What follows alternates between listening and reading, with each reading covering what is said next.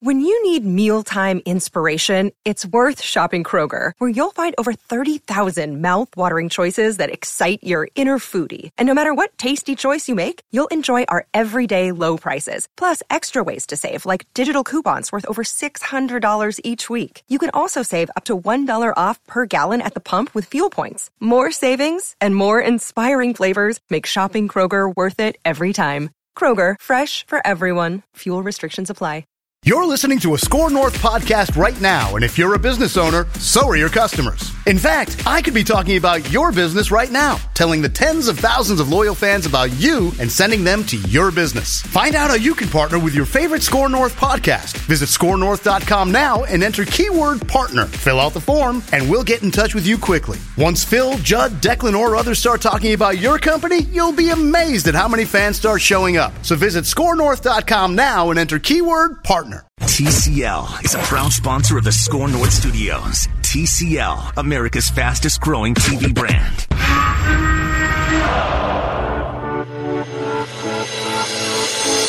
It's Purple Daily. Truth. Sometimes it bothers me. Yes. I mean, we won 10 games this year. I've won 60% of my games in 6 years. Third winningest coach in Vikings history. And I have to listen to this crap. First of all, like I said a couple weeks ago when we were talking about this, I love these players, this organization. The owners have been outstanding to me. So I believe that there'll be conversations here in the near future, and whatever happens, I'm happy with it. That was Minnesota Vikings head coach Mike Zimmer. Welcome into Purple Daily. Matthew Collar, ESPN's Courtney Cronin in on a Friday. Hello, Courtney. How are you? I'm good. How are you doing? I am all right. And, it's freezing outside, but we've got a coach firing in town. So that brings out the best in everybody yes, on Sports Talk Radio whenever there's a coach firing. There's a sign in the corner that says days since a coach firing, and I got to change it to 0 today since Bruce Boudreau got let go, which immediately got me thinking about Mike Zimmer and his future and how leading up to the game in New Orleans, everybody, including yourself and myself, had a different take on what the Vikings would do if they lost. Of course, they went to New Orleans. They did not lose. They won in very exciting fashion. And that seemed to lock a lot of things into place. That one win, that one throw from Kirk Cousins to Adam Thielen, and then, finishing it off with a touchdown to Kyle Rudolph.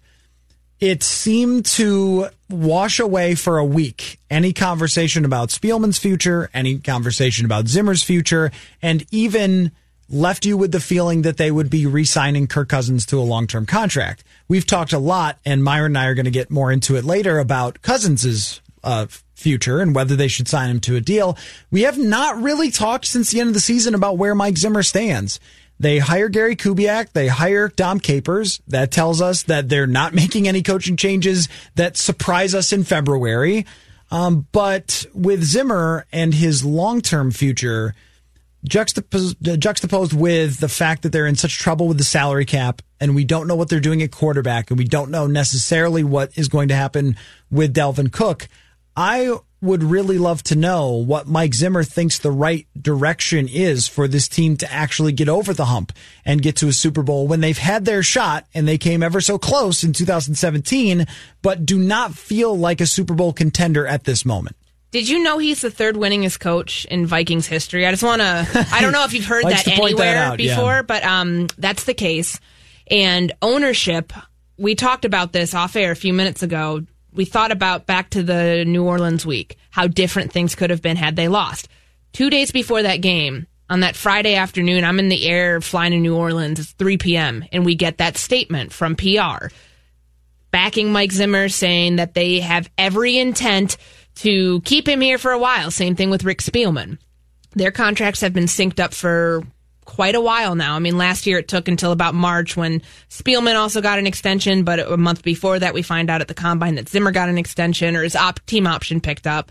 So those two have been kind of on the same wavelength throughout most of their time together since 2014. From what I understand, an extension for Mike Zimmer is something that we should probably expect to happen and very soon. They dropped that news on us at the Combine last year. I would not be surprised if it comes out within the next few days, next week or so, or even again when we do meet with both of them at the Combine, because he did what everything lined up. He accomplished everything that they had lined up to do, which was get in the playoffs, have your quarterback lead this team to a win, checking the boxes. Now, do you agree that it's maybe, depending upon what the contract extension is it 2 years? Is it 3 years? Is it 4? 4 would be a little much. Won't that tell us how they feel? Yes, but and that's the thing. Like, I'm hearing the numbers that I've been hearing for it have been upwards of, potentially going into a 2, 3, 4 year extension, wow. which surprises me. Yeah, it does. And I don't know. I mean, obviously this is all still very new at the moment, and we haven't heard anything official yet. And these are all just things I've been hearing going on behind the scenes. But what I think is very clear here is that ownership is in Mike Zimmer's corner and has been in Mike Zimmer's corner for quite some time. Is that the same case with Rick Spielman? I'm not so sure, because there's just not that much buzz about it right now, and there wasn't at this time last year either. But what would that say if Zimmer gets a contract extension and Spielman has to go into the final year of his contract and just kind of play it out? Like, I mean, that to me shows you that maybe ownership is just kind of being like, hey, front office, figure it out. I don't think, if you're going to do this the right way, Spielman, Zimmer, Cousins, Cook, let them play this year out. Let them show you that this is actually sustainable. It's more than just one playoff win that you're looking at here. But I don't think that would happen. So if they see it differently between Mike Zimmer as the head coach and the front office and what they've done, mm-hmm. How responsible do we hold Zimmer for what happens with this roster going forward? They're going with the same coaching staff, essentially. Now, they've made changes to people's positions, and Dom Capers is here, and there's a new defensive back coach, but it's still going to be Zimmer guys as the defensive coordinators, his son Adam Zimmer and Andre Patterson. And on the offensive side, sticking with the Gary Kubiak offense. So it's status quo from this year to next year with that. We know who the quarterback is going to be, at least I think so, in 2020. It would really be shocking to see a trade of Kirk Cousins. So let's just assume he's going to be here in 2020. And they're essentially going to run it back from that perspective. Same quarterback, very similar coaching staff, same philosophy of Mike Zimmer. I would not be surprised if the offseason has a lot fewer surprises than we would like there to be, mm-hmm. and big bangs that all the fans are looking for, of free agent signings and players moving on and things like that. We'll probably get a lot of the same guys, a lot of restructuring, and Zimmer has always been, at least his vision, in control of how the roster is built. And this front office has done a really excellent job of building a contending team talent-wise year in and year out. Even with struggles at the quarterback position, they still found Sam Bradford to play well, Case Keenum to play well, and Kirk Cousins to be maybe what they thought he would be, or what they should have thought he would be. Mm-hmm. They maybe imagined something a little better, but he is what he's always been here in Minnesota. So do we hold Zimmer responsible for the results in 2020 and beyond with the roster, and which parts are strongest, which are weakest, which are problematic, and ultimately how the quarterback performs as well with those pieces? Or do we separate those things? Because I've always said that they're the same thing, that it's Zimmer's vision built by the front office. So one was the architect who drew it up, and the other were the people, the construction workers who, put it together and make it happen. I don't know. Do you look at that differently? Well, I think it truly depends who's making roster decisions. And by and large, it's been Spielman at the end of the day. I mean, he's the one who is pulling the strings there. It's his front office. It's his draft strategy. And, for the most part, he and Zimmer have been aligned. Don't let anybody fool you.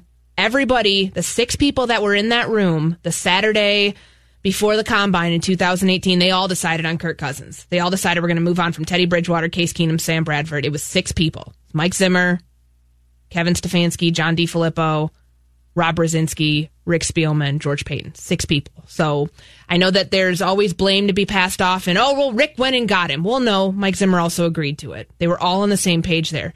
Now, are they all on the same page about wanting to extend him? I think that that's where that argument comes into play. Like, if Mike Zimmer, let's throw out a scenario here where he's like, you can go ahead and trade Stephon Diggs, get me up to number 2 so I can go get Tua. Go throw something else in there, And the front office is like, well, no, we're worried about cap space. We're trying to fix this right now. An extension lowers his number for 2020. We're able to give him a signing bonus, et cetera, to help in the short term.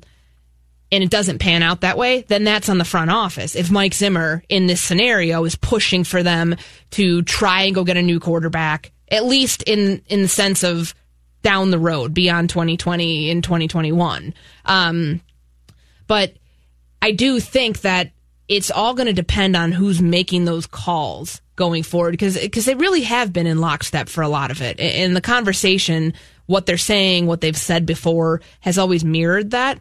But I don't know. I don't anticipate that changing that much. I feel like there's got to be, if there's such a divide, like let's say there was this divide where we're looking at the quarterback scenario that you and I have talked about of how you would potentially build yourself into a position to move on from Kirk Cousins, then if Zimmer's leading the charge on that, that's all on him.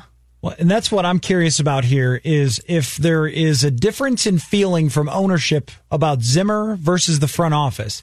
If the ownership has decided that Zimmer is their guy for the next 4 years, if you sign him to that contract extension, you're getting through at least 2 of those, probably. Sure. You're giving him way more rope than you would if you sign him to a 1-year extension, which in my mind is meaningless. The Chargers just signed Anthony Lynn to a 1-year extension. That means you're on the hot seat. Yeah. Otherwise, they would buy into you for much longer. Well, it's like last year with them picking up his team option.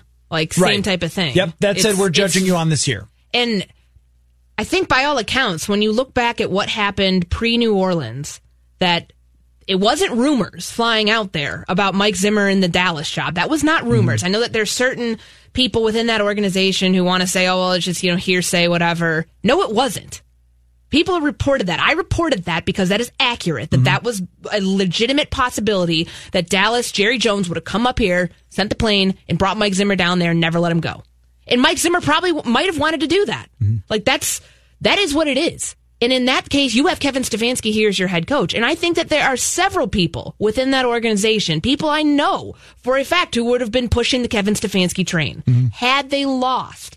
But once they won that game, it was game over. That Kevin Stefanski was eventually going to find his way somewhere else, probably to Cleveland, which certainly is what happened, and Mike Zimmer would stay.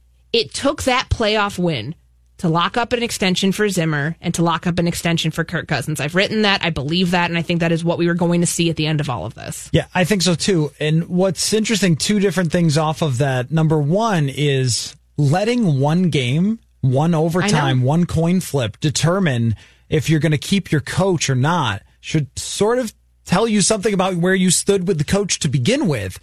If that game ends up with New Orleans winning 23-20 or whatever it would have been, I mean, is he fired then? And I wrote about this before that game. If they win the game, is everything just okay now? And it seems with ownership it is. That's how that week felt. Think about the doom and gloom coming out of, coming into 2020, because the Wednesday of that week was January 1st. So you start off the year thinking, man, these people are going to get their butts kicked in New Orleans, and Kirk's not going to be extended. You're going to be thinking about moving on from him. Zimmer could be fired. I mean, he even kind of addressed that, sentiment that no one thought they could win down there, and there's this giant dark cloud hanging over the facility in Eagan. And then they go down. They win the game in euphoric fashion. I mean, it was a great win for them. And then it's like everything changed. Like, oh, Zimmer's the best. And I mean, it is a what have you done now for me lately league, for sure, because that's how Kirk Cousins was viewed, because all of a sudden we're talking about, I don't know, is the Vikings going to be moving on from him soon? Well, he's probably getting a contract extension here because of one win. And I think that that's the thing that shows you we've been walking on eggshells with this team. Zimmer has been walking on eggshells with this team this entire season. And same thing with the quarterback situation. Probably the same thing with Rick Spielman in the front office. I mean, there's never been much security in knowing that this isn't all a giant facade that could just crumble immediately if one thing goes wrong. That was my other question is, do you want, if your ownership, those two, the front office and the coach, to be on different planes in terms of the way you're viewing him? Do you want one to be locked up for 4 years and you say, we're good with this guy, he's our guy, and then the front office, or at least the general manager, not locked into a contract extension? What are you saying at that point? You're saying that Mike Zimmer has more sway and he has more power. So if Mike Zimmer wants to move on from Kirk Cousins, then you almost have to do that. Ownership would have to be the tiebreaker in that situation and say, sorry, we've got to go with our coach because we've already signed him to a 4-year extension and we value his opinion more than you as a front office. I think you have to keep them together or move on from them together. But moving on from one and not the other has a very weird vibe when it's the coach being more powerful than the people making the roster decisions. That feels very New England-esque, even though they don't have a general manager because he's also your head coach. But there's certain situations where across the league you see the head coach have more power than the general manager. Oakland was one of those situations when John Gruden got there. And that's why they had to fire, who did they fire? Reggie McKenzie, and the whole staff, and then they bring in Mike Mayock. But if it does pan out this way, which wouldn't surprise me, I do feel like ownership, and I mean, just the statement that they came out with, they didn't do that because there was any sort of circulation about Rick Spielman. I kind of feel like, not that Spielman was an afterthought, but he was just, of course you're going to throw the general manager in there. We both know that their contracts are synced up. We have to mention his name in there.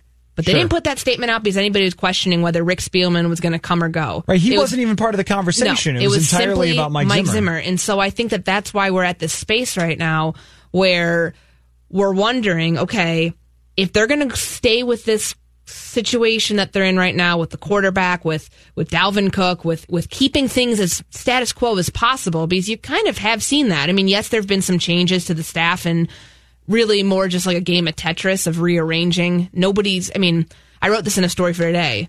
Like, senior defensive assistant with 25 years head coaching and defensive coordinating experience, 2 new defensive coordinators who are also their position coaches. Like, do not get this twisted. This is still the same defense. There's just kind of people in different roles, different voices. Yeah. Like, this is still Mike Zimmer's team. He's going to make tweaks, but it's his defense. It's his defense, and it's his team. And, Gary's the head coach of the offense. So the way that this goes is that they're trying to run this back as much as they did in 2019 with the thought that, hey, we were so many steps away from making our goals come true. So the other day, I walked out of the press conferences feeling like this is going to be very status quo offseason. Kind of feels like it's already panning out to be that way, right? There's a lot of players who could go, but this team seems to always want to find a way to keep all of their guys. Would it surprise you at all if Trey Waynes is back, they find a way to keep Harris, they restructure Everson Griffin? Someone will have to go to make some cap space, but that cap space could be spent on lots of other things. They just tend to want to spend it on themselves. Like with Anthony Barr last year, they didn't have any cap space when they re-signed Anthony Barr either. And they had to get Kyle Rudolph and Eric Kendricks to redo contracts, sign a contract extension in the case of Kyle Rudolph. And it feels like they're going to do that again. And that it's going to be very much the same team, very much the same philosophy, and that they will sign Cousins to a contract extension. And right there, you can almost feel when I say that, Vikings fans going, oh, right? Just not really? Is that what we're really going to get? I think that is what you're going to get, is a very status quo offseason where they draft a corner with the 25th pick or a 3 technique, and they sign a left guard off of free agency to compete with Pat Elflein or something like that.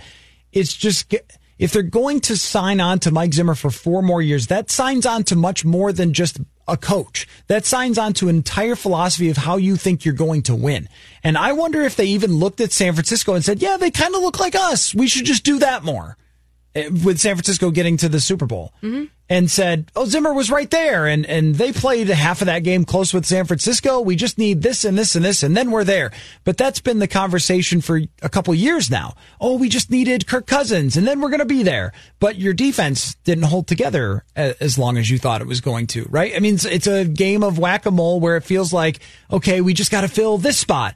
But once you do, some other issue pops up, and you end up with sort of the same result. Because they haven't been able to justify blowing the whole thing up. And I understand that, because a 9-7 team, or even like, let's go back to 2018, 8-7-1 doesn't justify blowing the whole thing up. Right. Because you can come up with the excuse that it was Kirk Cousins' first year. He went through 2 offensive coordinators. The head coach and the first OC didn't get along, and it was just a giant mess. Had those things not happened, maybe they would have been in a different position. Right. They've never been in the situation where it was so bad that things just fell by the wayside where they're like, we need to start all over, rip it down to the studs. Right. So that's why I think to certain Vikings fans and people who follow this team and care about what they're doing in the offseason, it feels like they're not doing enough because nothing's ever drastic enough. And I think that's a good thing for the way that this organization is always relevant. Mm-hmm. They've made really good moves. I mean, they're not like in catastrophic space right now with the salary cap. They will figure it out. Like they always manage to do that. They're not in a situation where it's dire and they're like the Lions every single year. I mean, this is a team that is routinely for the last decade plus in the playoffs. You might have a year or two where you're not, but they are always in the top 15. Let's just say that. So I understand why fans would be frustrated when they look at this. And I also kind of get it from just what we've been told about, what the view was on Kevin Stefanski and that maybe 6 years had run its course because 6 years is kind of an eternity for a head coach in a lot of respects in any league, but particularly in the NFL when we are seeing such an offensive explosion among head coaches where someone like Kevin Stefanski might have been where you wanted to shift the direction and turn it over that way when you have a quarterback who you built literally everything around. Yeah. That had you kept Stefanski, you already saw the identity of this team change. For the first time under Mike Zimmer in 2019, it did. It became an offensive team because its defense regressed.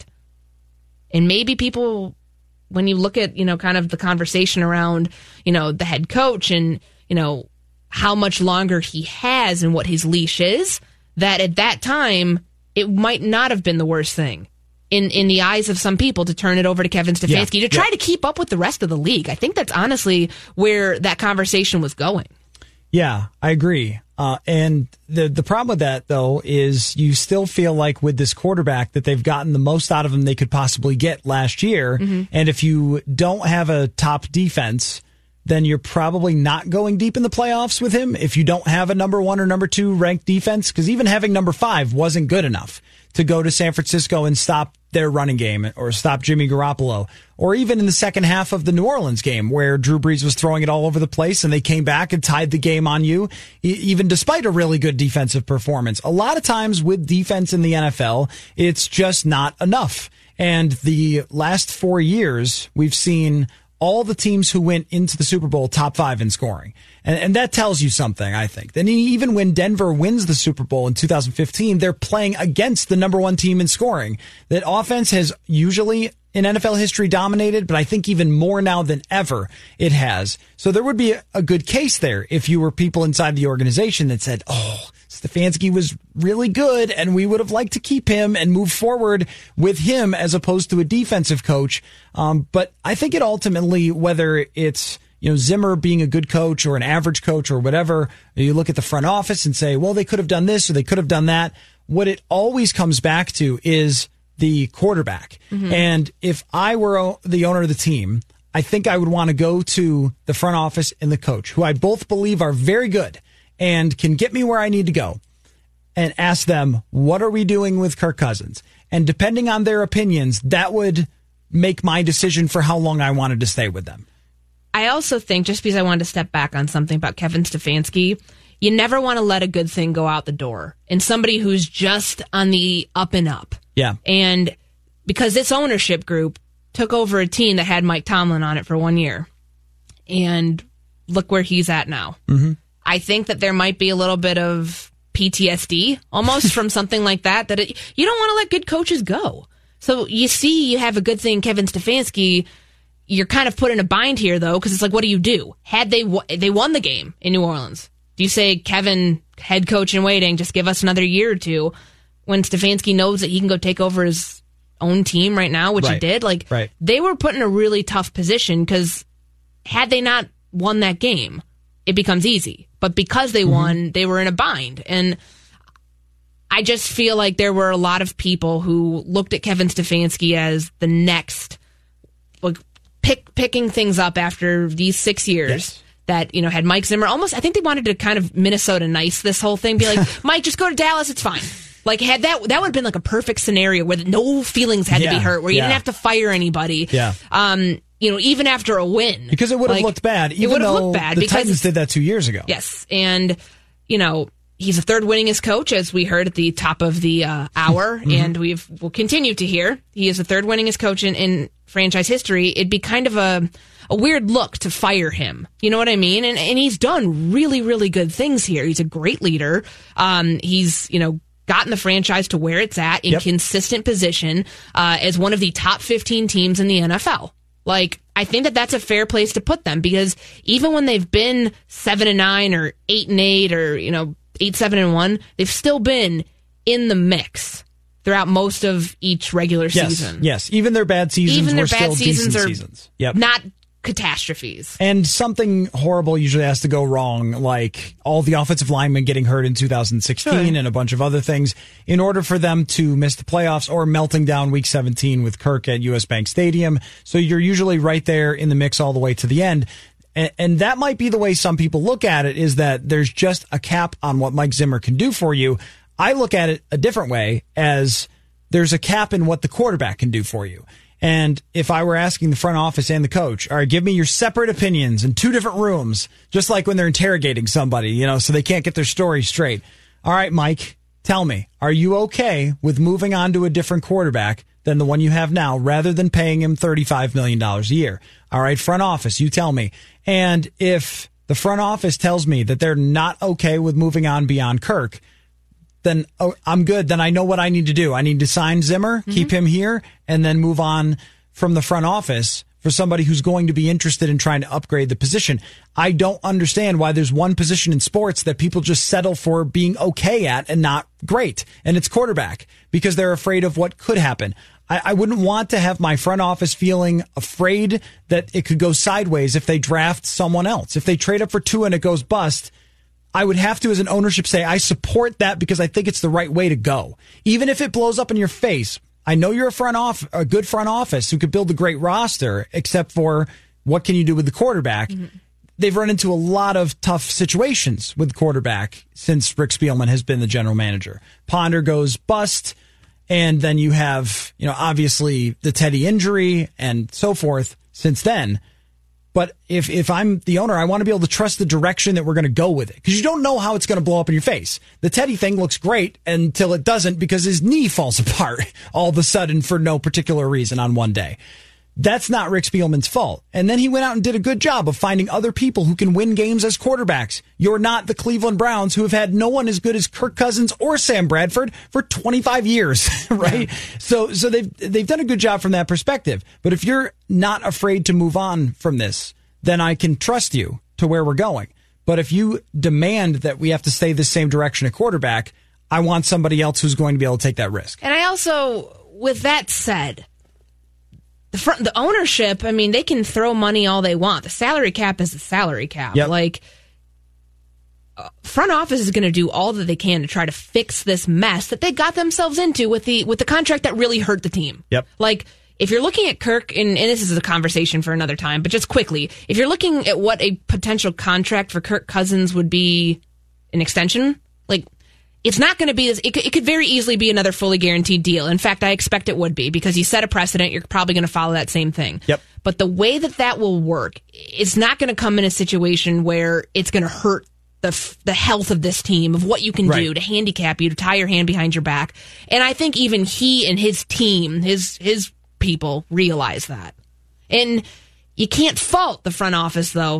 For let's say that scenario comes back up where it's like, Zimmer wants one thing with the quarterback, front office wants another thing. Well, the front office is probably trying to do what's best for the other 52 guys on the roster, to be able to keep that entire group together, to be able to help the salary cap situation, to be able to not be in a situation where you can't be active and be competitive, to get good players here. Right. I would imagine if you had Zimmer in a room alone just giving his opinion, he would probably tell you, yeah, there are other quarterbacks who we could probably get for this system, for Gary Kubiak, who's made mediocre quarterbacks into good and good quarterbacks into great for his entire career. Why can't he do that with somebody else? I think Mike would look at it that way. And plus, there are other guys who can move, who can make plays, who have histories of winning that might be available, including even college quarterbacks who have histories of winning. But if the front office is dead set on we have to keep this quarterback, then I can't go forward with them if they're not along with Mike Zimmer. I think Zimmer always looks at it as, I just want the best player at every position. And if they're willing to just say, well, we'll take the 14th best player at this position and see what we can do around it, even though we won't have a lot of money to spend around it. I don't think that's the right philosophy to go forward with. Someone who's shown you who they are over 5 years as a starting quarterback. And if you're not willing to even draft someone in the second round to put behind Kirk to see if that could be your guy, and you're just saying, nope, we're signing him, he's our guy, we decided on him in 2018, and we're set there, then I would want different people making the decisions. Let's take a break. We come back. We've got some hot routes to go through, including poems. That is right. There will be poems on the radio when you return. It's Valentine's Day. It is. Yes, it is. We'll be right back. You listen to Purple Daily on Score North. Hey, Score North listeners. It's Phil Mackey here for Federated Mutual Insurance Company, which is here to give business owners that peace of mind that you need when you've built a company with your blood, your sweat, your tears, maybe not your blood, but whatever, like you built a company and you want your insurance team to be ready with a game plan that helps you recover, if needed, recover smoothly so you can get on with running your business. Federated has a century of experience in helping business owners. You can find out more about the industries Federated protects at their website, federatedinsurance.com. And remember, Federated Insurance, it's their business to protect yours. Jonathan here with the Score North download. Purple Daily well underway. We'll get you back to that in just a second. But first, join Score North's Rami Maklov and Team KSTP at this year's JDRF One Walk to create a world without type 1 diabetes on Saturday, February 22nd. Join our team or donate to Team KSTP over at scorenorth.com, keyword JDRF. Also over at scorenorth.com right now, Judd Zulgad has all that you would ever want to know about the Bruce Boudreau firing covered, including his latest Zulgad column that are famous quite around here. Programming note at 4:15, Mackey and Judd with Rami will be joined by senior NHL writer for ESPN Greg Wyshynski. He'll join the boys for National Perspective on the firing. Also, because he gets upset when I don't include him in this, Caller has a piece about whether the Vikings should be interested in Dolphins quarterback Josh Rosen. Join Score North at the 2020 Choice Bank Minnesota Golf Show Friday, February 21st through Sunday, February 23rd. Your ticket includes gate admission, 14 free greens fee passes, plus 7 bonus greens fee passes with advanced purchase, courtesy of TwinCitiesGolf.com, and 1 free polo shirt. Tickets and more information over at scorenorth.com, keyword golf. That's been your Score North download. Now back to Purple Daily. Caller has questions. Blue 58! Blue 58! Go! And he wants your answers. Street! Drag! Red Polly! Blue Poncho! In rapid-fire fashion. Gun flex right stack. 394 Dragon Smoke. It's Hot Routes on Purple Daily. 580! 397! Okay, I'm hoping to still have enough time to rank the coaches in the league. Like, is Mike Zimmer a top 10 coach? So we'll do that before. Oh, I wanted to do the coaching draft. Did we forget to do that? No, we will. But it's time for Hot Routes. Do you want to do the coaching draft first, then Hot Routes? No, because we just played it. You can't throw my equilibrium off. You can do whatever you want. Said Hot Routes, it's going to be Hot Routes. Go with the Hot Routes. Okay, maybe Hot Routes will include a coach draft. Okay. All right. Okay, ramp it up, Jonathan. Let's go.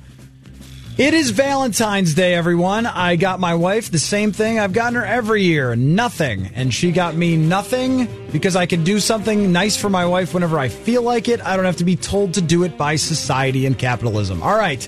But it is Valentine's Day. You can't get off the hook entirely. Not with me. I will hold your feet to the fire on that one. All right.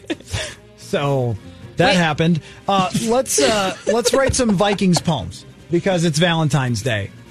Who is ready? Do you want me to go first? Is yours all set? I'm working on a second one, but I've got my first one. All right. Go ahead then with your first poem. Roses are red. Everson Griffin's resurgence was great. Will he bet on himself or decide to play it safe? Oh, that's nice. It's good. It leaves you pondering many things, mostly the defensive end position. He got the voids. He reached every single void he needed to, or he reached every single mark he needed to activate the voids in his contract. But at 32 years old, next December, I believe is when his birthday is, will he decide, As we found out from him on Twitter. I mean, you could Wikipedia that yourself, but anyways, yeah, neither here nor there. All right. Good job, though. But it makes you think, because we're kind of back in that same situation that we were last year, where he could have gone on as a free agent to sign somewhere else and if you don't have that type of season where you get a big deal, or at least it's front loaded and it looks like a big deal, you could be out of the league in a year. Mm-hmm. This is another situation, I think, very similar that, this is a place he's played his entire career. Does he want to maybe stay and take, I guess it almost kind of feels like you'd be kind of like walking it back even further, where every year you're taking less. And he had, 8 sacks last year? 8 sacks. And 24 knockdowns? Like, that's pretty good. Pretty good. He started to fade in the second half, which makes you wonder about the age. And that's the part, because do you bet on yourself and say, hey, I can go, I earned my right for free agency, which he did, but do you also stay here where your defensive coordinator is also your position coach who is going to put you in great position? They're very close. And the Vikings too. Are they ready to turn it over to, Stephen Weatherly showed that he's not ready for that, but are they ready to go Fadi Odenigbo and a rotation? Maybe sign somebody else. Maybe that's the whole poem. All of the things you just said were a poem. It didn't rhyme, doesn't it? No, it doesn't have to rhyme. I should have had some really depressing Did you take Poetry haiku. 101? Doesn't have to rhyme. For this, it does. This is Dr. Seuss level stuff. Okay. That's really insulting to my brilliant poem, but Jonathan, you go first. You didn't write a haiku. Write 2 lines here. No, I didn't write a haiku. This is just a Valentine's Day poem, but go ahead, Jonathan. All right. We don't have to start with the roses are red thing, do we? No, of course not. Okay, good, because I didn't. It's just the easiest place to start. You're just more clever than the rest of us. No. You're basically the Shel Silverstein of this radio station. Who's That's that? way too much credit. You don't know who Shel Silverstein is? Falling Up? Really? Wow. Did you not read any books when you were a kid? Book. Wow. I bet you don't know who... okay, whatever. He probably spent too much time watching 90s football when he was a kid. What a loser. A kid? Last night. I was watching Houston Oilers and Cincinnati Bengals wild card round 1990. Do you even have a cable bill? Do you just go on YouTube and watch 90s football all the time? For the most part, and I've been watching BoJack Horseman. Other than that, that's the off-season. Fair enough. Read your poem. I don't forget or forgive. Business is business. These days, everybody's an expert. Stefan's tweets take too much effort. I like that, Jonathan. I like it. I like that. Just ignore the tweets. We all have a good sense of what's going on anyway. All right, here's mine. Roses are red, and this offseason is scary. Get a free agent guard who can help poor Gary. It's a good one. On Valentine's Day, trade talks are romantic. Don't stick with Kirk, Vikings. Go find your Patrick. Huh? Touching. It's good. Yeah. It's good. Moving, I think. Like a B-. Oh my gosh. Yours was just you talking about Everson Griffin. It rhymed, though. You tried to rhyme Kirk with Patrick? No, romantic. Romantic and Axe. Can I get do you have a cancel sign, buzzer sign? It does not work. I think it does. I took rudimentary. You took rhyme school? Yeah, I did. I'm not going to go anywhere with that. All right, we'll just move on then. Did you guys like our poems? Tweet us and let us know. I could be an English teacher, essentially. Definitely. Des Bryant wants to return to the NFL. Would you sign Des Bryant for $1 million? And then, as an add-on, how do we remember Des Bryant in the NFL? Was he a great player? Should he have an argument for Canton? Is he sort of overrated at a time and not that great? What do we think about Des Bryant? Well, everybody's going to remember him for the catch, right? Yeah, the not catch. So, that was a catch. Definitely was a catch. I would sign him if I knew his Achilles is if he's good to go. He's veteran minimum, number 3 receiver here. What he was going to do in New Orleans before he blew his Achilles out in that practice, I would sign him. This team needs receiver depth. They have none of it. And yeah, they could go get it in the draft, as we talked about. That's a really good draft class. But for $1 million, sure. We talked about that off the air. Yes. So, yes, that's what we were discussing off the air is drafting a receiver. Jonathan? I think along those lines, because this draft is so deep with wide receivers, according to all the experts, I wouldn't, because he's 31 and hasn't played in 2 seasons. I don't know if I want to take that risk. So I'll just stick with drafting a guy in the 3rd round who's probably more of a 2nd round or 1st round talent. They always bring somebody in. The Jordan Taylor, the Tavares King. There's always some guy who was Kendall Wright that they bring in. Man, the Kendall Wright era was amazing. Never made it to the season. And he got beat out by Laquan Treadwell for the number 3 receiver position. Wow. How bad do you have to be? So why not Des Bryant? If he wants to come back, would he be good in the slot from time to time or add at least a weapon of people who remember him as a receiver and would want to pay some attention to him?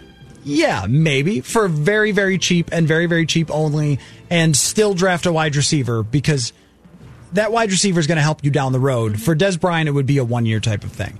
And in terms of how he's remembered, I don't think he's going to get enough credit.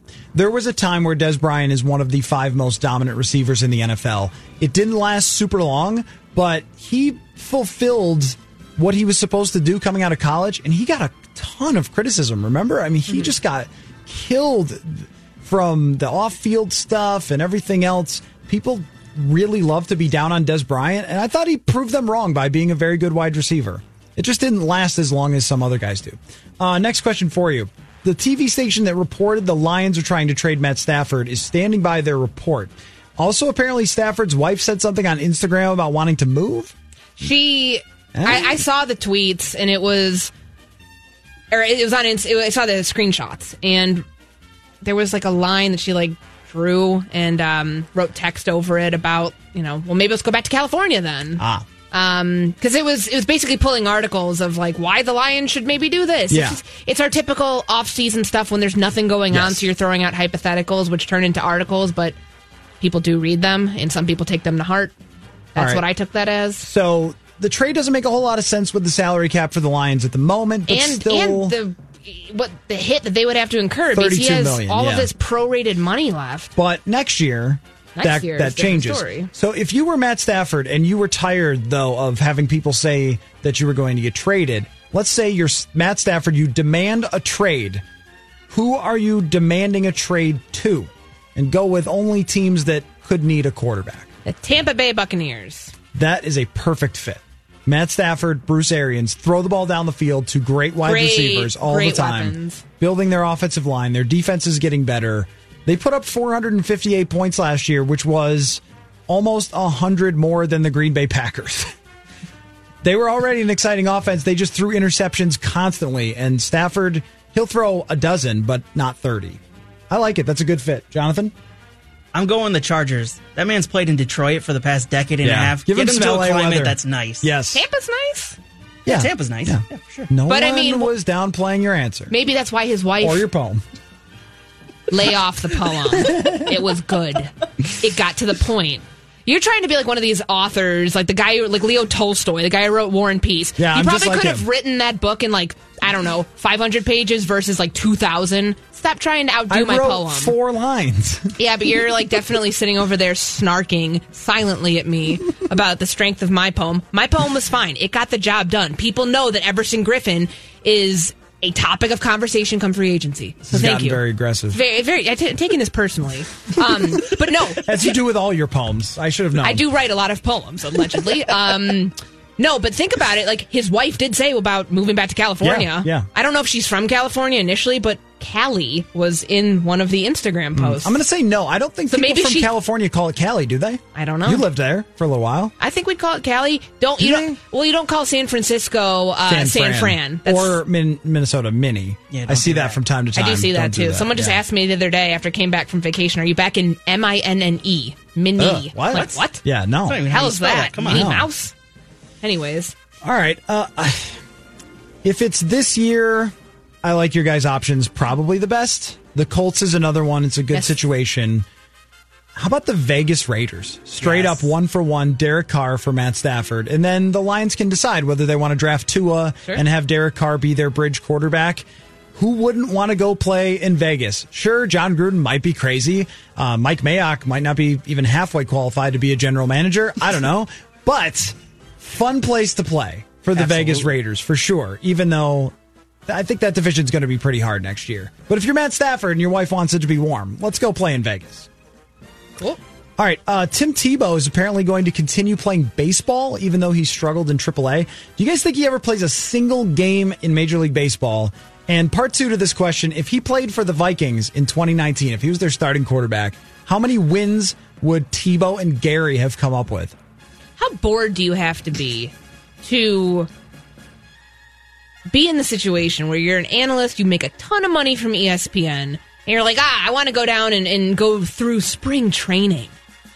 I know Russell Wilson does it from time to time. He did it last year. I still don't understand it. Stick to being a broadcaster. This is, at the age that he's at right now, this is not going to turn into something. He would have already. Do you think he ever gets to play one game though? No. Do they make him a September call up? Absolutely not. It's the Mets, so no, I don't think so. It is the Mets. If he had played for the Vikings, how many games would he have won? 8. Jonathan? I'm not that optimistic that he could have won 8 with that offensive line. I would have said 3 or 4 maybe at most. And what do you think about his chances to play in the big leagues? Like I said, it's the Mets, so there's a possibility. Yeah. Anything's a possibility with the Mets. I leave the door open as well. It's a very small possibility. It hasn't happened yet, though, and he's been doing this charade every single year for like the last 5 years. So I want to say this, from having covered minor league baseball, to be able to hit at Double-A is really impressive. Double-A, he hit like 270 at Double-A. That means you can play. Now, he's not a prospect. So he's not, we're trying to work him up through the ranks and then he's going to start in left field for the Mets for 20 years or something. That's not what they're looking at it as. It's probably, can he take this great athleticism that he has and turn it into a power hitter off the bench or something like that? At absolute best. That's probably why they took the risk. I'm very impressed with what he did because I've seen how hard it is. College baseball is on our television right now. All these guys have played baseball their entire life. Sure. And they couldn't hit 270 at Double-A. Most people after Single A are just out. Like they have no chance. So to not play baseball for a really long time and then be decent at Double-A says a lot. Triple A is a different monster, though. That's like big leaguers playing down there for the most part. And that's why I think, is he really going to get through? You're saying, would he get through an entire AAA season? That is so tough. If he does, and I think he deserves a September call. Like, just to say this kind of worked, that he proved he could really play baseball. What happens to his college football analyst ways at that point? Oh, I mean, it would just be for, like, a game. I think if you're... No, but if he's going through an entire entire AAA season... Oh, he did it last year, and it seemed to work out. I think he left the team to be an analyst on Saturdays or something. I mean, it still is the minors. But if he plays... If I'm Tebow and I play one big league game on a September call, then I won. I proved everyone wrong that I could get to the major leagues, and I think that would be really cool for him. How many games would he have won for the Vikings? I'm going to go 7, because their schedule was very easy, and there were some games where they just ran every play and won. Yes. If in the schedule alone, you think back to the games that they ran the ball a majority of the time. You think about Gary. And how many receivers were wide open? Exactly. So I think 8's a fair, it's middle of the road. It's actually kind of an indictment on the starting quarterback when you say that Tim Tebow could have won 7 or 8. All right, last question for you here, and then we can do a quick coach draft. Ryan Grigson is back working with the Browns despite being the worst general manager ever when he was with the Colts. I want you to give me a player who is the equivalent, someone who's just really bad and yet would continue to get jobs in the NFL. So Jeff Fishering their way through their career? Or a player, if you want. I'll give you an example. I think Nathan Peterman's still on a roster. That's a good one. He had like a 12 quarterback rating, and someone still has him on a roster. Bad quarterbacks. Blaine Gabbert. Yeah, sure. Blaine Gabbert's a good one. I don't know if he's still on a roster, but he was in Tampa last year. Was he really? Yeah. He was amazing. A backup. Journeyman. I'm not looking any further than a certain Vikings wide receiver who left the roster because he was cut, and then they brought him back because they just needed someone. Laquan Treadwell. They were already paying him. Yeah. Can't fault him for that. They were already paying him. But he keeps getting chances. Still, I agree with Jonathan. The fact that he was still there, wow. All right, real quick, before we wrap this up, and then Myron Metcalf is coming up next. Rapid fire. Let's pick the 10 best coaches in the NFL. So it's like 1, 1, 1, yeah, 1. Okay. I'm going to start Bill Belichick. Okay. I'm keeping track of these. You get number 2. I am. I'm keeping track of these. I'm typing them. Oh, okay, great. Andy Reid. How you feeling on Valentine's Day? You all right? I'm fine. What does this have to do with anything? You went John Harbaugh? No, I said Andy Reid. Oh, Andy you can Reid. Go John okay, Harbaugh. I'm going John Harbaugh then. Okay. I'm just writing these. Hold on. After that, it gets hairy. Yeah, it does. Scanning the league right now. I'll go Kyle Shanahan. Okay. I'm going to say Sean Payton. Yeah, he probably honestly should have gone higher. 6, I'll take Mike Zimmer. I will go Doug Peterson then. 8, I will go... Where have I forgotten? Mike Tomlin. Mike Tomlin, duh. Just to speed this up. Yeah. And I'll go Sean McDermott. I think he did a great job with a really, really bad quarterback last year in Buffalo. So we think... And then 10, I'm going Pete Carroll. when you do it that way, I think Mike Zimmer is a top 10 coach. For sure. Because you can reshuffle that a bit. You could have Carroll higher because he's got a Super Bowl. You can move Tomlin higher, too. You can move Tomlin a little higher. You can reshuffle the names. I think he is a top 10 coach. And if you are the ownership, you probably say if you have a top 10 coach, you don't want to get rid of him. But what is your approach to the quarterback position would be my determining factor. So this is fun. Holmes, football. All right. Myron Metcalf is coming up next. We're going to talk about Kirk Cousins' contract that was proposed by Bill Barnwell, as well as who the most interesting under-the-radar teams are. That's when Myron comes in. When we return, you're listening to Purple Daily here on Score North. TCL is a proud sponsor of the Score North Studios. TCL, America's fastest growing TV brand.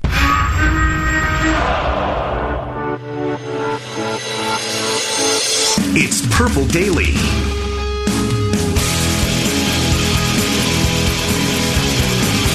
Good afternoon. Welcome into Purple Daily. Matthew Collar here, and as he is every Friday, Myron Metcalf of ESPN joins me. What is up on this Valentine's Day, Myron? More football, man. And also football. The coldest temperatures of the year, right? Or something like that? No, that's it. 14 below. I woke up this morning, it was like 14 below. To quote all the football men, it is what it is. Yeah, it is. I walked the dog this morning and thought, I moved here, huh? And bought a house here, huh? That was a good idea. Like I did that in the summer. I bought the house in the summer, and it was great. And now we're here. But that is our lives in Minnesota. So there's lots to get to. I want to get your take on Myles Garrett being reinstated, and also want to look at some teams that are flying under the radar this offseason, as we have discussed so much quarterback madness and which teams need quarterbacks. I think there's a few very interesting teams that we haven't touched on at all that could be low-key very interesting. But let's start out with your colleague, Myron. Bill Barnwell proposed a Kirk Cousins contract in ESPN. He's doing a series of articles which are absolutely awesome. 5 things that every team is looking to do this offseason, and one of them for Barnwell is signing Cousins to a contract extension. So I think before I give you the proposed contract from Barnwell, I think just the premise in general of the Vikings having to sign Kirk Cousins to a contract extension, I have been amazed over the last couple of weeks, Myron, how few people have tweeted me who listened to the show or emailed me and said, you guys are crazy. They have to re-sign Cousins right now. I don't think I've gotten a single email or tweet that has even taken that side because of what has happened over the last 2 years. And maybe a lot of people, like I would look at 2019 as being kind of a peak for this team. And now they're in salary cap jail, and a lot is going to have to change. And I just think that there's very little interest among the fan base in sticking with Cousins long term, which doesn't mean that he's a horrible quarterback or that he played poorly last year. Overall, he had a very good season. It's about looking forward and who is going to be your franchise guy for the future. And there's just not a lot of enthusiasm for a Cousins extension. Yeah, I mean, it feels like people almost feel trapped, I think. Like if you sign him, it's not because you think he's necessarily the best option or because you think he's going to lead them anywhere. It's because you're going, okay, what are my options, right? It's not like somebody in a terrible relationship or something on Valentine's Day, but they don't want to move on, you know? Like, all right, whatever. Yeah, happy Valentine's Day, another year, right? So I feel like the Vikings have kind of put themselves in that position. But, Kyle, I don't think anybody thinks that there's a future beyond what we've already seen. Like, what is this team most likely under Kirk Cousins? It's a team that's going to be fighting to probably get in the playoffs, get in, and if they win a game, that's probably close to the ceiling. Now, that's not how this thing started, because when you got Kirk Cousins, the idea was that, hey, is he a guy who can take you to a Super Bowl? That feels like it's out the window, right? Mm-hmm. Like we've sort of realized that that's not going to happen most likely. So if that's not going to happen, what is the issue with potentially developing a younger quarterback and hoping over the next 3 to 4 years you've got a guy who can be that long-term starter this franchise has always missed? I think those are the people who are saying, hey, hold off on the Kirk Cousins contract because maybe we shouldn't be playing for the immediate future. Maybe this is about what comes after that because we know we're limited with him at quarterback. think people also understand the math formula here when it comes to how much it costs versus what you get, even versus how much Gary Kubiak needs at the quarterback position to get this same sort of production.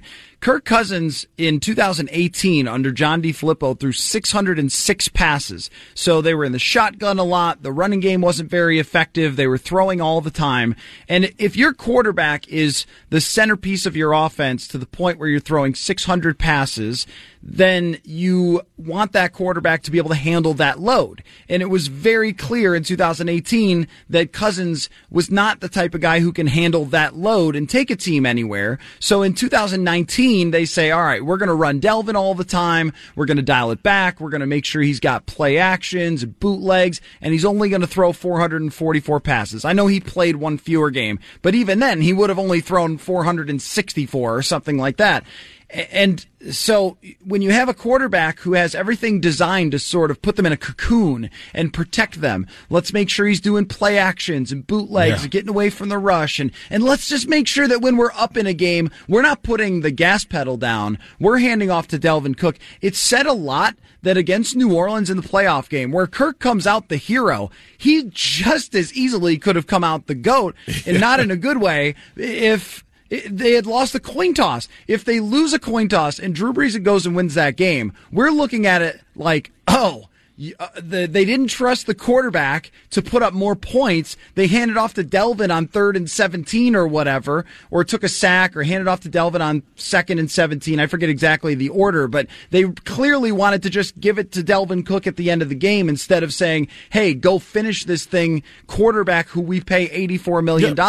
And so you put all that together, and then you go, well, do you really need a quarterback who's paid this much to get this type of production if everything has to be the situation, the scheme, the circumstance, the receivers around you? That's where I think most fans look at it and they can add it up and say, well, it just doesn't really make that much sense. Well, we're asking the same questions about Jimmy Garoppolo, right? Like, we're asking the same questions about Jared Goff. Like, all of these quarterbacks in recent years who've gotten big money, we're wondering now, wait a minute. Is that about their talent, their skill and ability, or is it about the pieces they have around them? And I certainly feel that Kirk Cousins, to your point, is in that the pieces around him category. He has proven that, where you want to put him in the best situation because that's your only chance, I think, to win at the highest levels and to beat the best teams.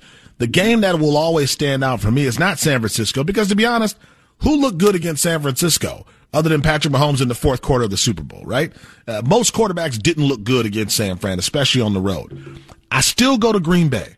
I still look at that game on Monday Night Football that I had the privilege to attend. You did too. And this is a game where the Packers are saying, go up 30-zip because it's right there for you. Like, you can go into halftime up 3 or 4 touchdowns. We are playing that poorly. 3 turnovers, could have been a 4th. Nothing was working for the Green Bay Packers. The other missing element in that game, Dalvin Cook's hurt. So now you've got a guy in Kirk Cousins, where at the time, we still don't know exactly what's going to happen in the playoff picture, playing with some stakes, some high stakes. Yep. And what does he do? Nothing. He does nothing.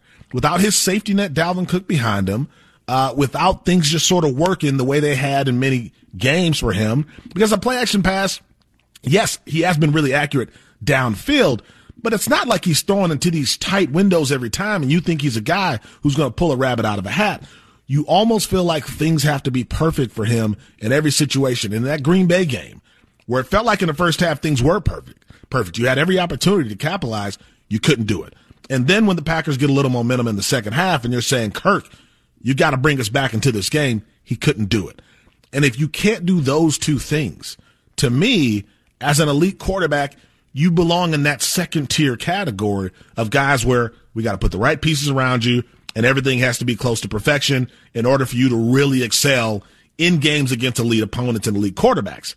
So if you're in that category, Collar, how do I give you 3 more years? Like what am I doing to say, okay, you've definitely earned this position that you should be the leader of a franchise that signed you hoping for a Super Bowl? I think that's where people are going, why extend the guy where we know we're getting the same results, and I feel like we know what his ceiling is.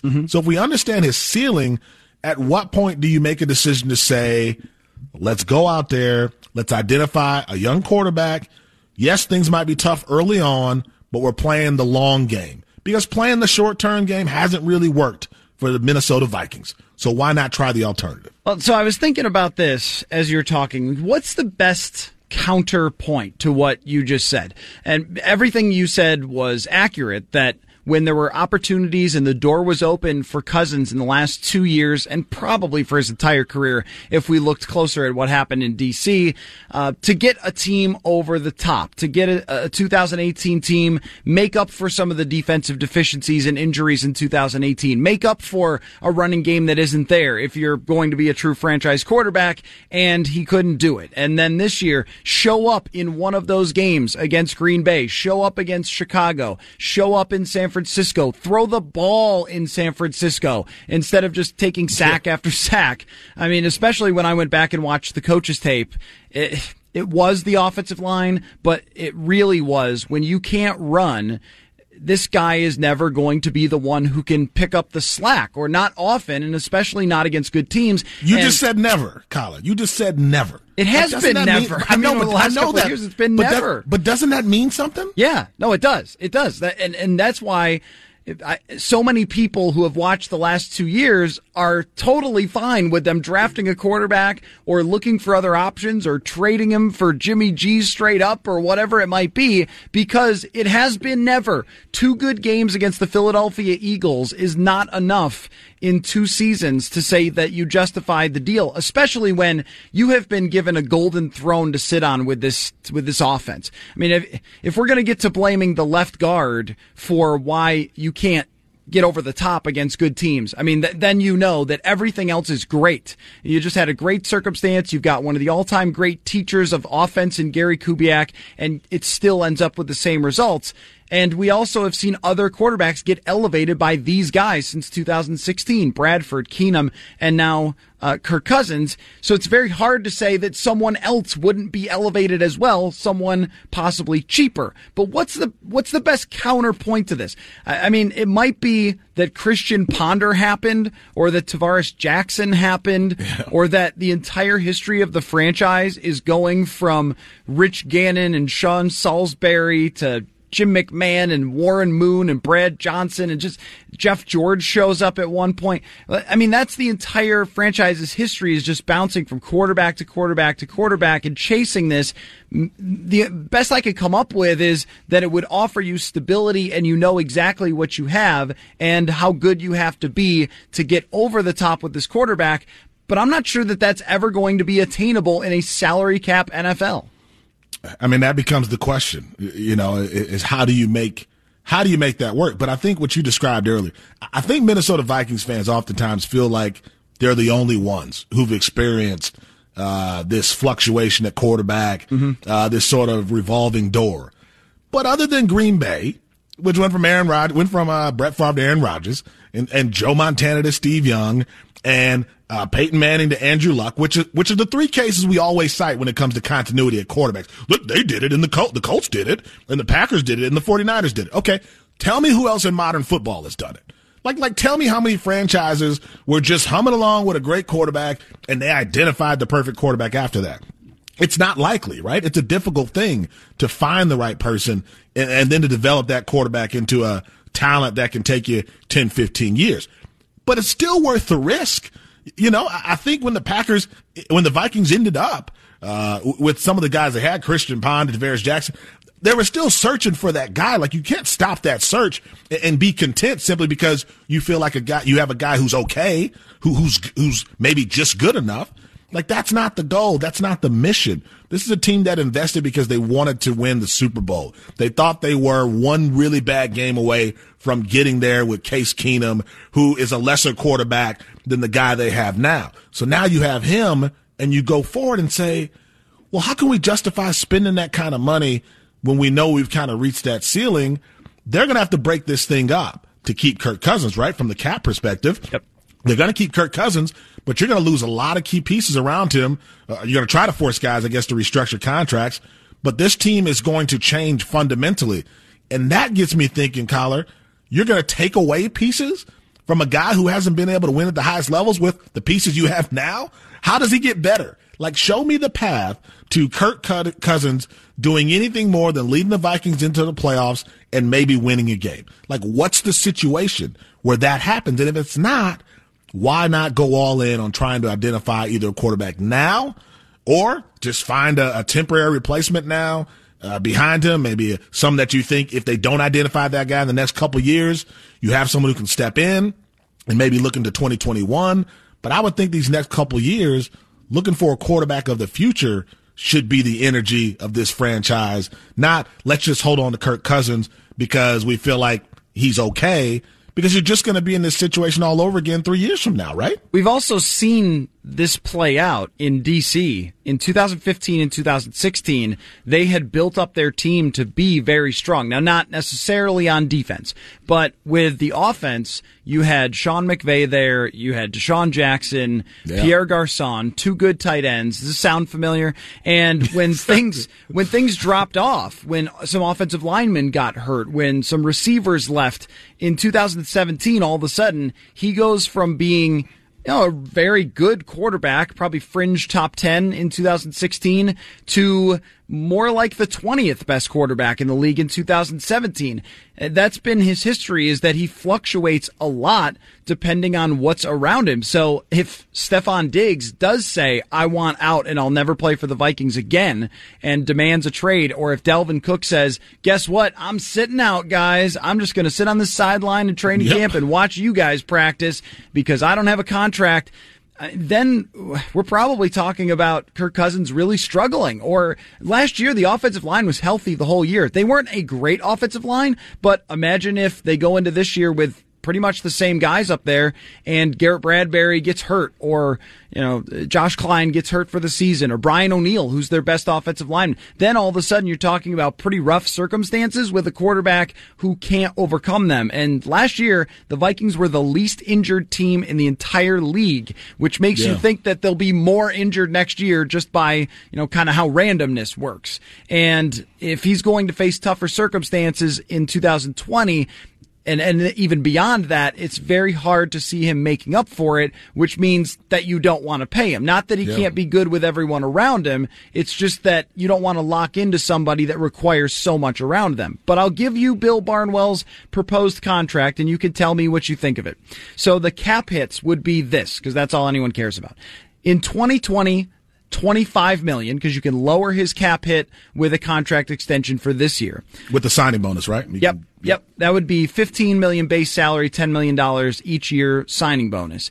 In 2021, the cap hit would be 29.5, then 35, and then 40 in 2022 and 2023. Does that interest you at all? No, especially when you hit the 40 million mark. Now, obviously, the cap will change by then, but no, I think, to me, what are you getting? Like, what are you getting? And to what we've been discussing, if you have to build around him, are you able to do that? Because now you're talking about by 2021, 2022, guys can age pretty quickly, right? I mean, a guy like a Diggs, if he sticks around, could go from really good to losing a step, and all of a sudden things change. Adam Thielen was never himself after an amazing season that he had. That's how quickly things can change. So for me, if I'm paying that kind of money and taking that kind of a cap hit, I'm going to hope that in those final years, you've got a contender. And I think everything we're talking about suggests that things might go in the opposite direction, where you might need Kirk Cousins to be so much better to keep this team in the playoff hunt. It's, to me, Patrick Mahomes and Dak Prescott, right? Like, why are the Cowboys waiting to pay Dak? Why haven't they just paid him right away? I think the Cowboys see Dak as a guy where they've gone, we've seen him without Zeke, and we've seen that Dak can be a different guy. We saw what happened when he didn't have Amari Cooper. What if Amari Cooper leaves, right? So I think they're trying to figure out, is he in the Mahomes, Russell Wilson, he can pull a rabbit out of a hat category, or is he in the category of, we got to build around him and keep a lot of good pieces next to him in order for him to excel? And if that's the case, we can't give him $38 million. Whereas Mahomes, you go, who cares who leaves from that Super Bowl team? You got Patrick Mahomes. Right. After what he did, he's going to get $40 million a year over 5 years at least, because he's proven that it doesn't matter who's around him or the circumstances. He turned Sammy Watkins into a Super Bowl hero. You're going to pay that guy. But every team should think long and hard about investing in any quarterback who's not in that particular category. And I don't know how many guys are in that category right now, Colin. It's Mahomes. It's Russell Wilson. You still put Drew Brees there, or is Drew Brees now in that second tier too? I think there's a case to be made that he's in that second tier. When you can't throw it farther than 30 yards downfield, probably. That seems like a problem. Aging Brady, I don't think is in that category anymore. Deshaun Watson, there aren't many quarterbacks in that top tier of guys where you go, pay them whatever they want because they're going to find a way and make everyone around them better. Everyone should be concerned going forward in that second category. I think Kirk Cousins is in that second category. And if you're talking $40 million cap hits, I want $40 million cap hit if I know I have a contender and I know I have a quarterback that I certainly trust. Kyle, if you don't know that, isn't that a big number? Well, and you also don't know the status of the franchise in 2023. Every team always assumes that, we'll just draft great and it'll be fine. And we'll just keep a really good roster around him. And by 2023, we'll have all these young superstars that we drafted. But here's the thing we forget a little bit about how this team was built and how much luck was involved in building this team. The 2015 draft. They take a first-round corner who turns out to be average starter, which is good in the league, Trey Waynes. Their second pick is Eric Kendricks, who is all-pro. Their third pick is Danielle Hunter, who's one of the best players ever through his age. And their fifth-round pick is a superstar wide receiver. They have another receiver show up from Mankato for a tryout who turns into a Pro Bowler. I mean, it's taken a lot of things to fall right into place. A lot of guys. I mean, Anthony Harris is a guy who's undrafted and doesn't just become good. He becomes great. And even Everson Griffin, a fourth-round draft pick who is a situational rusher, is not just good, he's great. They get Linval Joseph over from New York. You think, okay, it's a nice nose tackle, solid player. And in 2017, he's one of the best players in the entire NFL. And even with Xavier Rhodes, we saw a guy who's a late first-round pick briefly turn into a Revis Island type of corner for a couple of years. All those things had to align perfectly for this team to get to where they were in 2017 and be as good as they were even last year because of a lot of those same pieces. If you're going to look 4 years in the future, you have to say, is that going to happen again? Or are we going to need someone at that position? And how is it going to happen without being able to pay anyone? And you got to have someone at that quarterback position who can raise the level of everybody if you want to be a legitimate contender. And it is funny how quarterback is the one position that teams aren't really looking to upgrade if they have someone who reaches a certain bar. Like if you can get in the top 15, then teams will be like, let's just stick with that guy. It almost reminds me of how NBA teams, and I'm not pointing this directly at anyone locally specifically, but NBA teams and a star player who scores 25 points a game, they will never look to upgrade from that guy. They'll always go, no, we got to sign him to the max. We got to make sure we keep him. I mean, Andrew Wiggins is probably a better example than Carl. Andrew Wiggins showed no reason to want to keep him on a massive contract extension over his first few years. He showed you exactly what he was and what he was always going to be, and yet it was like, well, he does score. You'll try to find your way to apologize around it because you don't know if you could get another one of those guys. But if you don't have a guy who's better than that, you probably never win. And it's the same conundrum that teams get themselves into with quarterback. Yeah, and at least in the NBA, though, you can see how a Dame Lillard in Portland is probably never going to win anything close to a championship, but people will come out to see him play. I mean, that's the thing with the NBA is star power means a lot because fans are really showing up to see one or two guys, right, on your team and maybe another guy from the opposing team. Whereas in the NFL, it's not like that. I mean, the NFL, your season ticket holders and even the guys who aren't, they're going to come and see your team play, whether Matt Moore is playing or not. Yeah, you'll have maybe a slightly bigger crowd. Maybe some people stay home for Matt Moore and the Chiefs, but it's still the Chiefs. Like, that's still the city's team, and they're still embracing him, even when a guy like Mahomes is dealing with an injury. So I think there's no, marketing reason to keep Kirk Cousins. I don't think people are like, wow, if you don't re-sign Kirk Cousins, I'm not coming to U.S. Bank Stadium. So you don't have that situation. So to me, why the long-term investment? So you go into 2023 potentially, and you got Kirk Cousins. maybe trying to hold on to his job, prove that he's still a NFL starter potentially if things decline, and also maybe having a team that doesn't look like a contender at all. So now you spend all this money and you get to that point where you're like, we're going to have to rebuild anyway, or you can be in a position where you go get that quarterback in 2021, and now in 2023, they're year 3. They're still on a rookie deal. You still have time to assess them, but you also have the ability to build around them as well. That, to me, feels like an ideal scenario, because if a young quarterback or Kirk Cousins are going to put the team in the same situation, why does it matter? Like, don't you want the cheaper option? At any other position, to your point, Collar, you would take the cheaper option. Only at quarterback do we go, well, I don't know. You want a guy who's seasoned, a veteran. Well, why? If he's not going to take me to a couple of wins and not put me in the playoff picture, if I want to be in the same boat, then why not keep the guy I have? If you're the Chicago Bears and Mitch Trubisky you're going, well, do we pick up that 5th-year option or not?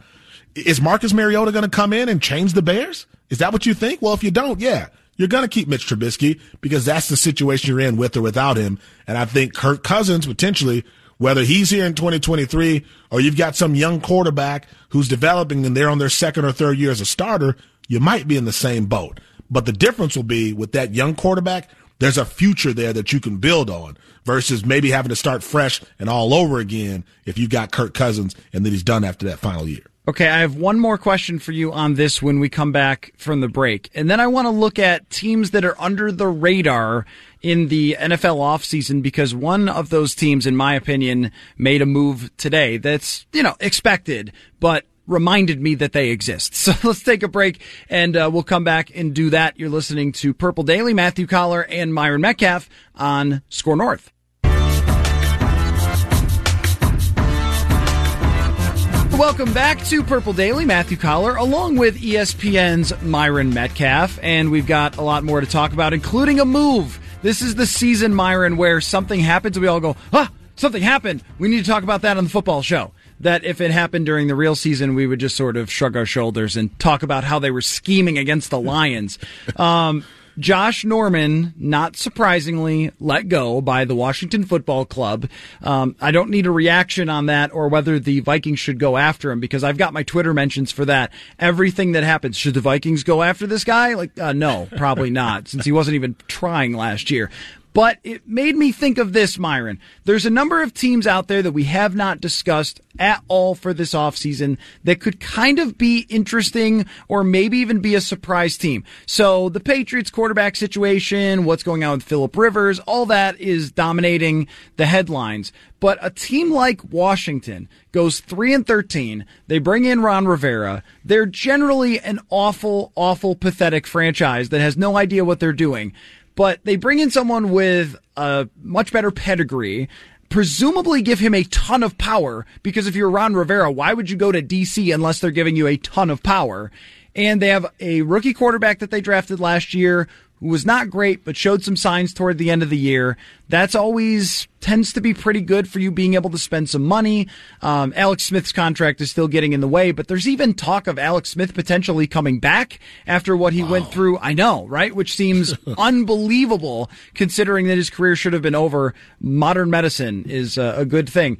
But Washington in that division, which is generally not great, I don't see the Giants taking a huge step because they have no idea what they're doing. Dallas could be a contender. Philly could be a contender, but I'm not sold on either team being great. There's just always, Myron, that one team who does a bunch of stuff in the offseason and then takes a huge jump, and we all go, oh, I guess we should have seen that coming because, the 49ers, they drafted Nick Bosa and then, they get their quarterback back and things like that. I wonder if Washington could be one of those teams, or maybe I'm crazy and you have a better candidate for this. Well, I guess it all depends on what you think of Ron Rivera as a coach. You think he's a great coach? What do you think happened in Carolina? I think he's a very good coach. I think he's a professional coach that you probably would never have put. I hope he's a professional coach. I mean, Freddie Kitchens sort of changed my view on this. Yeah, true. He made me think there's some guys that get into these positions and are so in over their head that they should never come anywhere near head coaching ever. Someone with Ron Rivera's experience, and they won a lot of games in Carolina with him there. Didn't hurt to have peak Cam Newton for some of those years, but they had good defenses as well and built good rosters, and he knows what he's doing. He knows how to create a culture and all that sort of stuff and connect with players. You saw how many players were upset when he got let go. All those things I think are positive, and I'm not convinced that Washington had that with the guy in charge before, and especially the GM who was in charge before. And I'm not saying that Ron Rivera would be the difference between 13-3 or 3-13 and 13-3, but in terms of making them an interesting team again, there's always somebody, and they have some of the earmarks of a team that could take a big step forward. Yeah, I mean, Haskins, let's see what he is, right? With a full offseason and a full year of reps. If you have something there, that's the starting point. I guess I just wonder if Ron Rivera isn't a bit like Mike McCarthy in that they come from sort of that generation of when something works, they tend to stick with it, and that makes it difficult to adjust the older they get. Where the things that happened after Cam Newton got hurt, when Cam Newton was healthy under Ron Rivera, when Norv Turner was the offensive coordinator, he was playing some of the best football of his career. He just couldn't stay healthy for those 2 years. So I do trust Ron to put the right guys around Haskins to help him develop. But there were a lot of low moments after Cam Newton. And, you have to wonder, is that just because he didn't have his starting quarterback? Were there things that he wasn't adjusting to? So that'll be the question there when it comes to a place like Washington. If Haskins is good, if Haskins is a guy that can be a reliable starter, then that's a different conversation. If Haskins isn't that, and that becomes clear in year two, I think anybody, whether it's Ron Rivera or another coach, might be in a difficult position. And isn't it hard to shake the culture of a team and an organization, even when they get a new coach?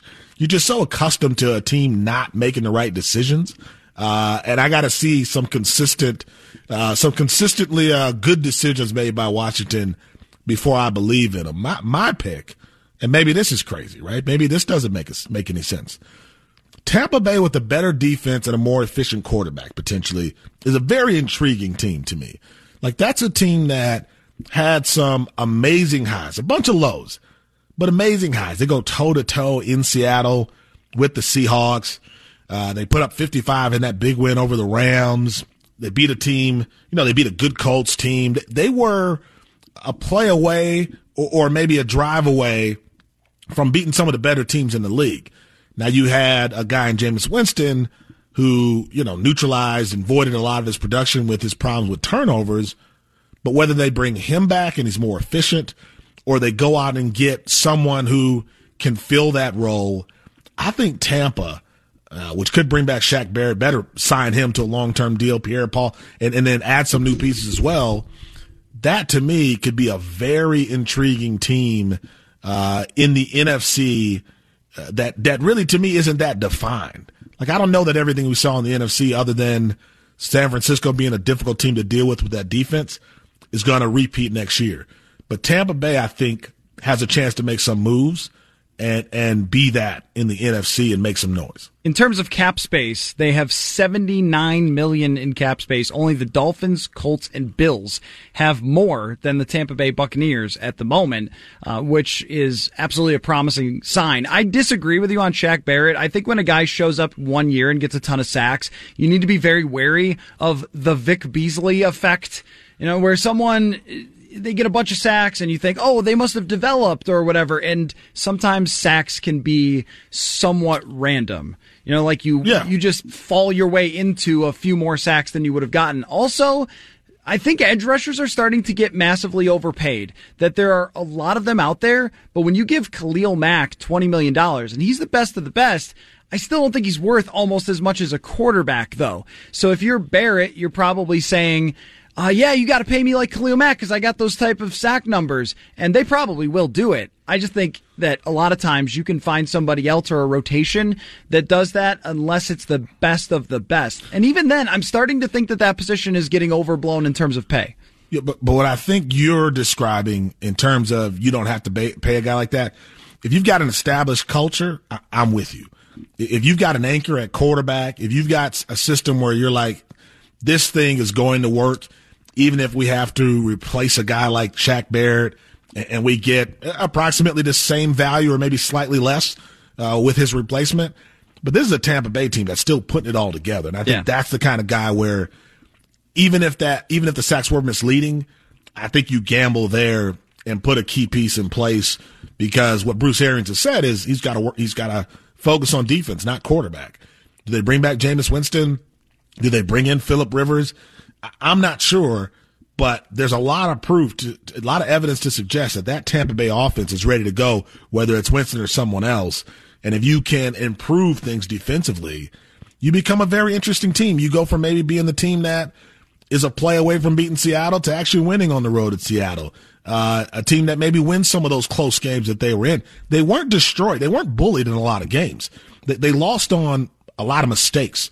And if they can clean that up, I think Tampa Bay could be a really, really interesting team. But to your point, you got a bunch of money to spend. How do you spend it? Where do you invest it? Which is a very difficult thing in the NFL. Well, and that's the thing is, do you invest it in Phillip Rivers? Do you invest it in Teddy Bridgewater? Would you pay Phillip Rivers? Not in Tampa. No. I think that Bruce Arians, and this would be also my concern a little bit with Bridgewater, I think it's a great situation, but if Arians wants to stick with his classic Bruce Arians, throw the ball down the field a bunch, then you need to have a quarterback who's able to do that unless he's going to adapt. I don't see Phillip Rivers as having the arm left to be able to execute an offense that's looking to take risks, but maybe he just did that because he had Carson Palmer and then tried to do it with Jameis Winston because of arm strength last year, and maybe he would adapt. They do have a lot of the looks of a team that goes from 7-9 to 13-3, in part because you could see the Saints dropping off. I don't think the Falcons are getting any better, especially since they didn't change coaches. Carolina will be straight up bad, and if they're smart, they'll lose for Trevor Lawrence next year. They should trade away Cam Newton, play Kyle Allen, go 1-15, or even someone worse than Kyle Allen, and go 1-15 and draft Trevor Lawrence and do the same thing they did with Cam and Jimmy Clausen, right? But that division is one that is right there for the winning. And here's a crazy stat for you. The Bucs actually had a better point differential than the Seattle Seahawks last year. They were +9. The Seattle Seahawks were only +7 in point differential. So they even showed signs last year of actually being a good team. It was just that their quarterback threw 30 interceptions, and that's. But he was still balling, though. Remember that he was still balling. Sure, yeah. It was the eye surgery. Now it's like Major League. Yeah, like that's all he needed was just the eye surgery. I think he had contacts before, though. Yeah, you got to be able to see. So you could probably see anyway. If he had contact, like I have contacts, I could see just as well as anyone with LASIK. Anyway, it doesn't matter. I'm glad that it's come to fruition that I thought Jameis Winston was not a guy who you'd ever want as your franchise quarterback, and he has proved that over and over again. So I'm kind of happy about that. There are only a handful of people that I actively root against in the NFL. Jameis Winston has good reason to root against him. But Tampa Bay has such a great setup for whoever they make their quarterback. It's just that decision will probably determine how good I think they're going to be. If they go with Rivers, I'm going to be pretty skeptical. I think he had a good setup and a good team in Los Angeles last year and just was not able to get it done with a lot of late game situations. A lot of his yards were empty yards when they were losing by 2 touchdowns to come back and lose by 1 touchdown. We've seen that here in Minnesota before. I mean, if they get Brady, I'm really intrigued. If they get Bridgewater, I'm pretty intrigued. But if they get left out of that party, then what? Then what are they doing at the quarterback position? I mean, that becomes the question. And Bruce has been sort of dismissive in postseason press conferences about it. But clearly, he has to figure that out. He's talking about defense being a priority, but number one, you got to clear up what happens. It does not appear that Jameis Winston is coming back.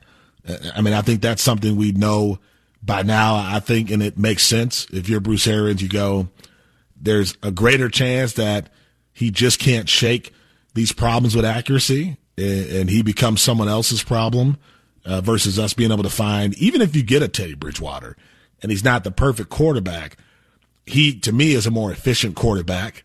I think Jameis can do more than a Teddy Bridgewater, but that comes with so many mistakes and so many opportunities where you're right there and then you can't make that play or you make the wrong play.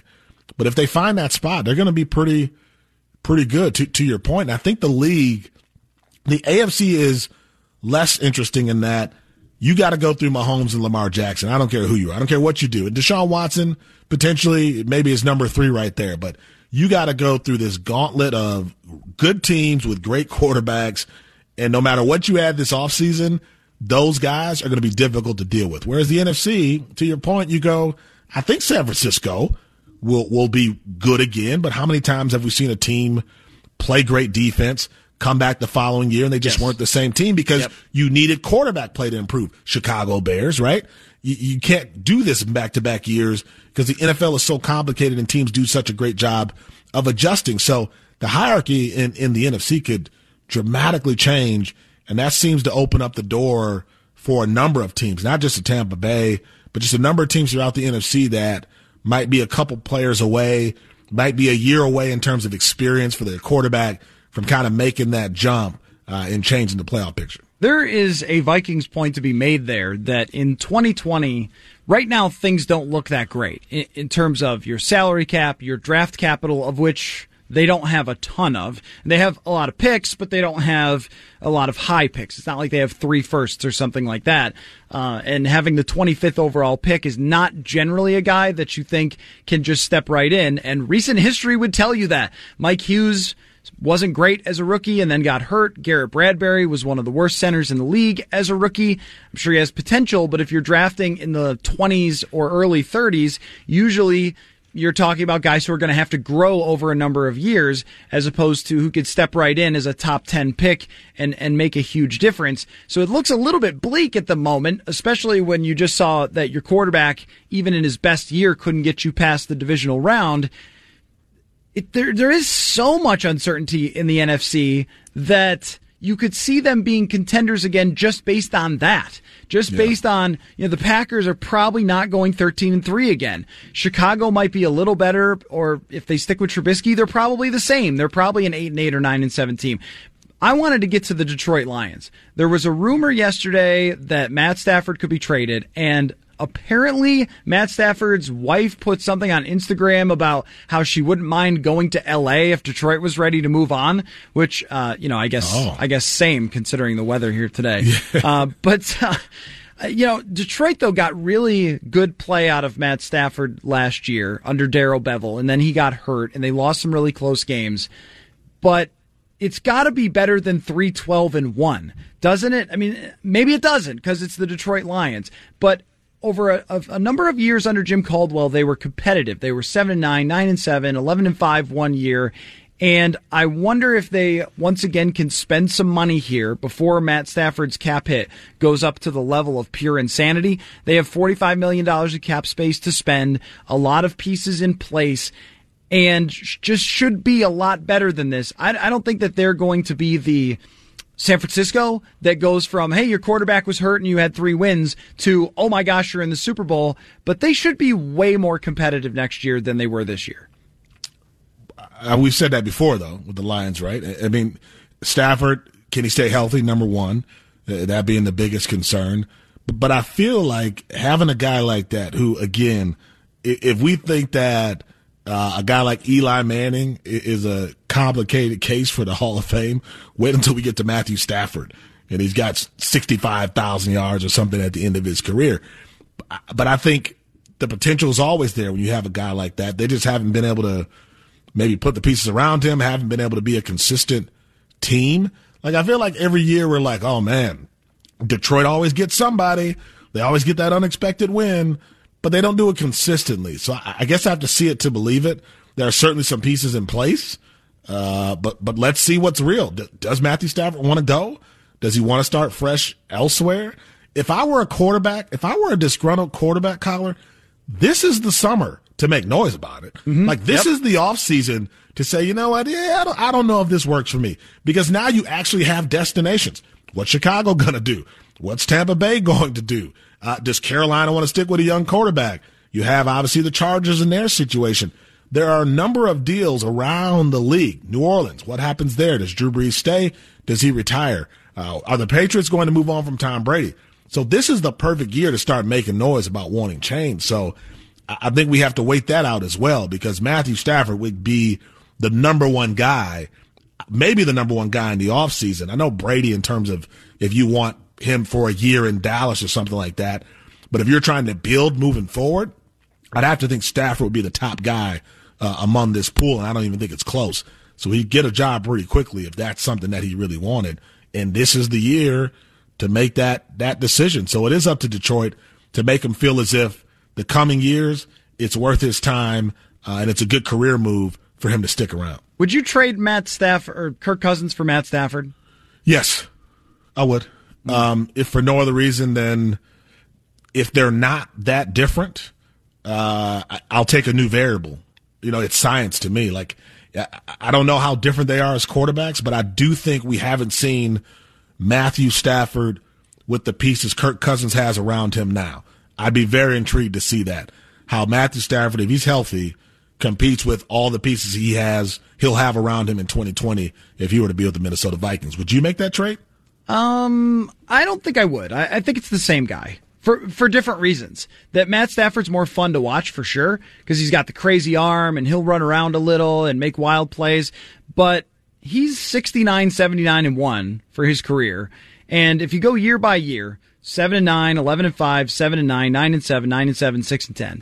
And in 2017, 2016, they had a legit great offense around him with Marvin Jones and Golden Tate, and Kenny Golladay was just getting into the league. And it was still the same stuff. Eric Ebron is on those teams. The offensive line isn't great, but it's not terrible. And they've got a good offensive line in Jim Bob Cooter running that offense. He changed things around to try and help Stafford. It was a lot of the same conversation we've had here, only they went to a short passing offense instead of trying to throw it downfield with him all the time. And the results were pretty much the same. Like, Stafford is more of a baller than Kirk Cousins is, which would bring more joy, but he also throws, a really high amount of interceptions. And I think even last year he's having the best year of his career, but probably would have ultimately fallen off a bit. You sort of know what you have there. They're about the same age, and they can only get you so far. I look at them as being like the Spider-Man meme, the two guys just looking in the mirror. And also, happy birthday, Matthew Stafford. It's his birthday. Oh, great. Oh, no, wait. No, wrong date. But early February. Sorry, that was stupid. Okay. Go ahead. Okay. It's okay. I think he understands. So, but isn't that the attitude that keeps the sign Kirk Cousins to an extension? Like, keeps that going? Like, isn't that the same attitude? Like, you don't really know where to go from Kirk Cousins, right? If you can't upgrade, and you can't, not on the free agent market, not long term, you could maybe get someone who wants a year at the end of their career, and maybe it's a good year. Like if you got Phillip Rivers, let's say, right? Maybe he's got another good year left in him, but you're not taking that risk over a guy like Kirk Cousins. Like, that to me is the conversation that makes it seem inevitable that this extension will come. Because when you think about the options, you go, well, can we definitively upgrade if our goal is to win now? And the answer is no. That player is not available. Your only option would be developing a quarterback and hoping that you're building long term, but they've invested in a lot of pieces to win now. So Kirk Cousins is what you get, folks. We can all talk all we want about what would happen if he weren't here, or if they made a different decision, or if they didn't extend him, but he's here to stay. And I just think we've already seen his ceiling. And I would be intrigued to see a Matthew Stafford in a different culture, a different climate, to see if perhaps he can have one of the breakout years that a bunch of other guys, maybe lesser quarterbacks, have had here in Minnesota. The Sam Bradford and Case Keenum and Kirk Cousins and all these guys can put up big numbers, career numbers. I'm convinced that Matthew Stafford could probably do it too. I just think he had that. I think he had something that was very close and still really couldn't get it done. He didn't have quite a Dalvin Cook, but Golden Tate and Marvin Lewis and Eric Ebron and Kenny Golladay is a pretty darn good setup in 2017, and it was sort of the same exact results. Now, who was their coach? Jim Caldwell. Okay. Good coach. Super Bowl as an offensive coordinator. They did win 11 games once. But what's funny is with Matt Stafford, he has one fewer Pro Bowl than Kirk Cousins, which I know the Pro Bowl doesn't matter, but it just sort of made me chuckle that Stafford has been talked about as this guy who's like this great quarterback, and it's just the Lions, and he's the best because he was a number one pick, and the results are pretty much the same as what you get from a middle of the pack quarterback over 149 starts. Yeah. So, yeah, it would be tough to convince me that would be a good idea with similar cap hits. I think I would feel a little differently about someone like Jimmy Garoppolo, who I think is better than Kirk and finds ways to win, but Stafford has just never been able to do it, and it's always these excuses for why. Like, oh, it's the coach, it's the receivers, it's the defense, it's the whatever, and that sort of sounds like what we have going on here. Last thing before we wrap up, Myron, we didn't talk a lot about it, but throughout the week, I sort of expressed some displeasure that Myles Garrett helped the Browns get better draft status and then gets to just come back. How did you feel about the reinstatement of Myles Garrett? Well, I was surprised. I thought we would get into next season before we'd have that conversation after what we witnessed. Today, obviously, he comes out and has the Outside the Lines interview on ESPN with Mina Kimes, where he says that Mason Rudolph used a racial slur against him. He repeated that claim. And it appears to me that the NFL, although they're saying they found no evidence that Mason Rudolph used that language, by only making him miss the last 6 games and reinstating him immediately, it to me sounds like the NFL is saying, we don't know exactly what happened, and we don't want any part of a PR nightmare that could come from this. He's back in the league. But you would like to see some sort of explanation on either side. Right. Is there more evidence that this happened? Did Myles Garrett tell someone directly? Because I feel like if this happens in that emotional moment, you're telling everybody, I would think. Right. And we haven't heard that kind of response from those around him, from his own teammates. Not the reaction I would anticipate if someone had used that language. That doesn't mean it didn't happen. I'm not calling Myles Garrett a liar. I just think in the immediate aftermath, it wasn't maybe the reaction you would think with something like that. And then go to the Steelers locker room as well. What happened after the game? What was Mason Rudolph telling people? Does NFL Films have evidence that we should see? Like, it just seemed really weird to me to have the most egregious incident of the entire year. And one of the craziest things we've ever witnessed on a football field. Yeah. And then he's quietly reinstated without much of an explanation. And then he does the interview, which to me only made things more confusing. I feel like the NFL owes everybody some answers on this, including the 2 players involved. Yeah, no, I agree. And I guess I could see if they had found some evidence that it was reasonable to think Mason Rudolph could have said something, that they would just reinstate him and not come out with some press release that says, yes, indeed, Mason Rudolph, racist. Yeah. Like, they wouldn't want to do that to one of their own players. But I could also see the NFL trying to take care of something like this really quick in February, so it's just off the table. It's not a talking point into next year. If they suspend him 4 or 5 games into next year, then we're talking about it a lot more as the season comes up and into the season. So the NFL loves to do this. They love the Friday news dump. They love the quiet, just take care of something on a Tuesday morning in the middle of February that no one will remember even happened.